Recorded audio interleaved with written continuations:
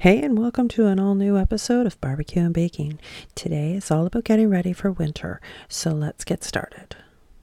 Now that Thanksgiving is over, many people start packing up their barbecues and getting ready for winter. We know a lot of people closed up their cottages last weekend because the weather is starting to change, but that doesn't mean you have to put away the barbecues. There are lots of ways that you can still enjoy barbecue all winter round. So we're in Canada. We're actually in Ottawa, Canada, and we do get rather harsh winters some years. It's touch or go. We never know what to expect. Some years we get over 400 centimeters of snow in a year. Other years we barely get any snow. Sometimes we can have minus 40, minus 45 degrees Celsius with the wind chill. Other times we hover around 0 degrees Celsius. I remember one Christmas we barbecued dinner outside on Christmas Eve. Mike was actually out doing our shopping, our last minute Christmas shopping, in shorts on Christmas Eve, which we don't get very often. I think that's only happened once. There are days where we get over 50 centimeters of snow in one day. Now 50 centimeters is just about 20 inches. So that's a lot of snow. I remember one year it happened on Mike's birthday. We got 51 or 52 centimeters of snow in one day in February. So those are the days we just don't barbecue, but because it's too challenging. But most of the winter we do go outside and barbecue, and we love getting out there and barbecuing. So with the amount of snow that we get, as well as the cold, we're always trying to come up with ways to continue to barbecue outside year round. So today I'm going to talk about some of the tips we have for barbecuing in the winter, especially Canadian winters, because we don't put our barbecues away during the winter at all. We barbecue year round. Now, one of the reasons that we do that, not only because we love to barbecue, but we also, in the place that we live, we have a apartment where we have full use of the backyard, but our apartment does not have a hookup for a stove. So we don't have a full-size stove. We use our barbecue. I've learned to bake on the barbecue. If the winter's weather is too bad, I do have an air fryer / convection oven that I use. It's a tabletop with 5 people to feed. That takes a long time. So we have decided that we're just going to barbecue outside all the time as much as we can. And we've come up with some great tips over the years and I guess some hacks to continue to barbecue. So we do barbecue all year round, and one of the things that we've learned is shelter is a good thing. So you never know when you're going to have really bad weather, so always check the weather first. More on that in a minute. But shelter is key. So we use a barbecue gazebo that we have. It's just one of those metal frames with a fabric roof, and that we use in the summer to shelter us from the rain if it starts to rain. So in the winter we use it to protect ourselves from the elements that Canadian winters bring, which you never know what that's going to bring. So a few years ago, I got the boys to drag the gazebo closer to the back door where we go out, and we wrapped it in tarps that we use for camping. The front opened in the middle. I used binder clips to keep the tarp open while I was in there using it, because barbecues do emit carbon monoxide. So remember, you need to have airflow to avoid breathing it in. You don't want to make yourself sick when you're out there. So when I say that I enclosed the gazebo, it wasn't completely fully enclosed. The back of it was only covered halfway. So what I did was I had put it about 5 feet away from the fence, and our fence is like a picket fence, so it's like got air flowing through and everything. And then I did the gazebo, I put the barbecue in there, and the tarps went from the roof on an angle to the fence, so it was all open in the back for any type of flare-ups, air circulation, things like that, because you don't want to enclose yourself in something. I would never bring a gas barbecue into a garage or a shed where you would be breathing in the carbon monoxide and you'd make yourself sick, probably worse than food poisoning. So basically you want to make sure you've got airflow no matter what you're doing. And that space behind that I left behind the barbecue, there was about 5 feet of space, which was great because I needed to get back there to clean the grease trap, take it out. It was the gas grill I had in there, kept the propane tanks in there on the side as well. So all the tarps were on an angle on the side as well. So it went out almost like a huge V shape. So I had tons of room inside of there, more room than you could imagine the way that we had built it, so that there was a lot of airflow, space around the barbecue, nothing that would catch fire. So that's what you want. Like, as ugly as it was, these blue tarps on the side of the house with huge, I don't know what. It wasn't pretty, but it worked. It was my little barbecue hideaway. It was my hideaway away from the winter elements. I used it more than anybody. I ran an extension cord to it, ran the extension cord underneath, and put a power bar, an outdoor power bar in there. So I had my patio lights inside to give me light, because you still need light. Let's face it, it gets dark really early during the winter. Sometimes in December, it's dark as early as 4 o'clock. And if it's overcast, sometimes it's dark all day long. So I hung the patio lights in there. There was even a couple of times when I took the 32-inch TV out there and put it on the side inside the gazebo so that I could watch football while I was cooking. I got pictures of that. You would see those on our Instagram. Now, I used the gas grill. I made sure that I had lots of airflow. I would never put a charcoal grill in there. Charcoal is a lot more dangerous, I find, sometimes than propane because of the flames. It can flare up a lot more. The trick is, with the gas grill, though, you really have to keep it clean if you are going to use it in the winter, because the grease can freeze and you won't even know it's there. And then you light up your barbecue and then you'll have flare-ups because there's still grease in there. And I know it's cold out. You don't want to spend more time out there getting everything clean, but you have to keep the barbecue clean. So back to my little shelter. That little shelter that year, it kept the snow out. It shielded me from the freezing rain and the winds that were coming in. I used it throughout the winter and into the spring. Full disclosure, I am not recommending you do this because it can be dangerous. We took every precaution, and it's very difficult to explain how we did this, and you'd have to see it to see how we did it. So I'm not recommending you do this, but if you need shelter, tarps are also good because you can make them like an awning. For barbecuing, I've done it as well before we had the shelter, was to put a tarp up with poles, almost like a screen house, or you could even use your screen house without the screens on it. Put a tarp on the side that the wind is coming from. There's all kinds of ways that you can shelter, but you have to be very careful because heat rises, the flames can go up. If you're using anything fabric, if it's not heat resistant or flame retardant, you can put it up in flames. So keep your griddle or your barbecue away from the house, at least 10 feet. And if you're going to cover it, like our tarps were a good 10 to 12 feet above our heads. So you want to make sure that it's rather high as well, that you have airflow all around the barbecue, top, sides, back, everywhere. So I'm not recommending that you build a shelter like we did, but there are ways that you can build shelters safely and keep you from the cold elements. We like to move the barbecues and smokers closer to our door so that we don't have far to go, but you need to leave space away from the house as well. So for obvious safety reasons, 10 feet away from your house is what's recommended. We usually keep it about 15 feet away, and we put it on our patio on the side. Now, another thing is that you want wind protection because you don't want the flames going in a direction that you don't want it to be. So that's another thing that you can do, is just put a tarp on the side to block the wind. Or if you have a spot in the backyard where you have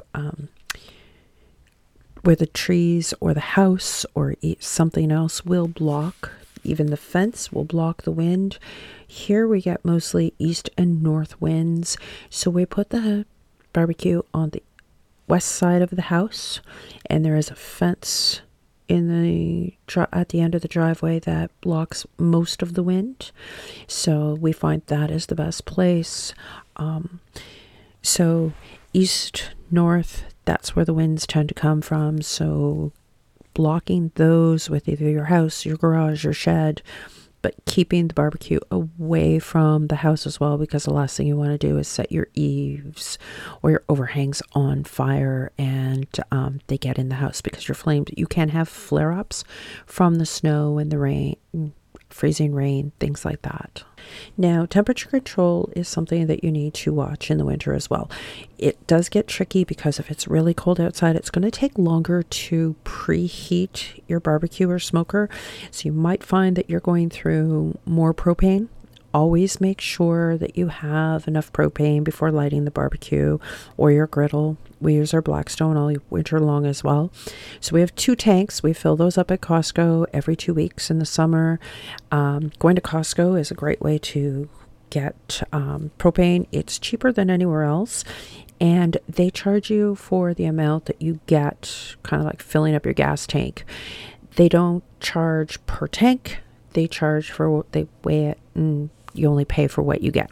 So we like to go to Costco, not the business center, because we found that the business center here in Ottawa anyway, they charge by the tank.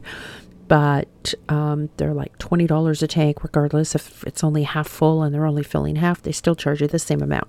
So we do go to Costco and we get our tanks filled there. I've taken in tanks and it's cost me $5 because there was still a lot of propane in it, but I just wanted to be prepared for the weekend that we were having.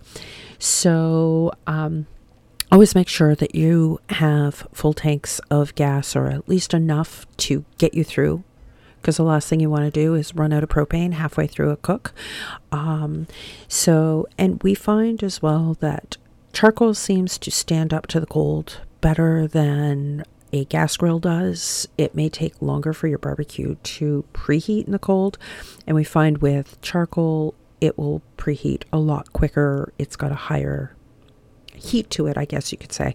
So when you're going outside to cook in the winter, make sure that you're allowing time for preheating, because it's going to take longer to preheat, and it may be a little bit harder to keep that temperature at a consistent temperature that you're looking for. And also, if you're going to be smoking, we recommend the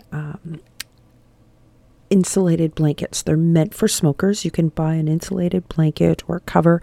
They make them for Traeger and Pit Boss. You can find them on their websites. You can also find some on Amazon. Barbecue stores have them, or they can order them for you. So these blankets are meant to go on the smoker while you're cooking. They fit nice and snug on there, and they keep your smoker insulated so you're not losing temperature, especially if it's going to be minus 30 outside. You want to have an insulated blanket if you're going to be doing a lot of smoking, or even if you're not going to be doing a lot, if you plan on doing any smoking outside whatsoever, we do recommend those insulated blankets. So when we're barbecuing or smoking outside, we tend to stick with quick and easy recipes in the winter too, that we can prep inside before going out.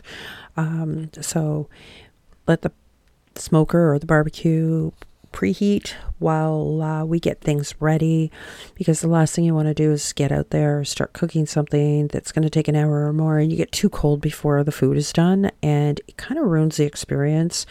And if it's going to be minus 40 outside with a wind chill, we may be cooking in the air fryer that day, or we're going to be cooking something on the barbecue that's like burgers or sausages, something that's quick and easy, because the last thing you want to do is get out there and start even a new recipe and it's minus 40 or even minus 20. Anything below zero, you can get cold real fast. So, yeah, we tend to stick with quick and easy recipes that don't take a lot of time or energy, and something that we know will cook really good and quick outside. Now, dressing for the weather, that is one of the biggest things. Remember, you're going outside to barbecue. It's not a fashion show. You're in your backyard. It's not uncommon for me to wear extra clothes that I wouldn't normally go out in, but I'm keeping warm, extra socks, layers. I do layers upon layers of clothing. It's easier to take off an extra layer, but you want to go out there and you want to make sure that you keep warm. I do whatever it takes to stay warm. Winter boots, not flip-flops like I would do in the summer. Just please don't go outside wrapped in a blanket. I've seen people do this outside wrapped in a blanket or wearing a scarf when they're barbecuing. It's just like cooking indoors. Anything that is loose, like a blanket, a scarf, they can catch fire when you're cooking, even inside. And you've got open flame with a barbecue. So it's best not, if you're going to be cold and you think you're going to need a scarf, invest in a neck warmer, something that is tight to your neck. Hot paws, or the heating pads that go inside your mitts. Again, that can be kind of dangerous with your mitts or gloves. If you think your hands are going to get cold, invest in the gloves that are meant for barbecuing. There are gloves out there that are flame resistant and meant more like an oven mitt, but they keep your hands warm as well. So you want something like that, not your regular ordinary winter mitts or gloves, because you want something that's not going to catch fire. Now, speaking of cold, one thing that you want to make sure of is, remember, you're dealing with cold, ice, wind, and snow.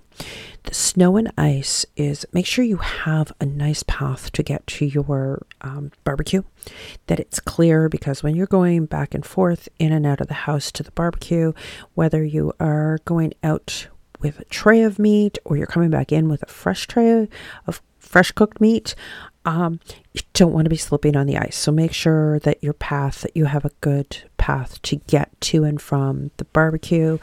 And remember too that because it does get dark earlier during the winter, you want to make sure you have good lighting so you can see where you're going and what you're doing. Like I said, I put patio lights inside my shelter. So if you have patio lights, they are good to light up even your path to and from the barbecue.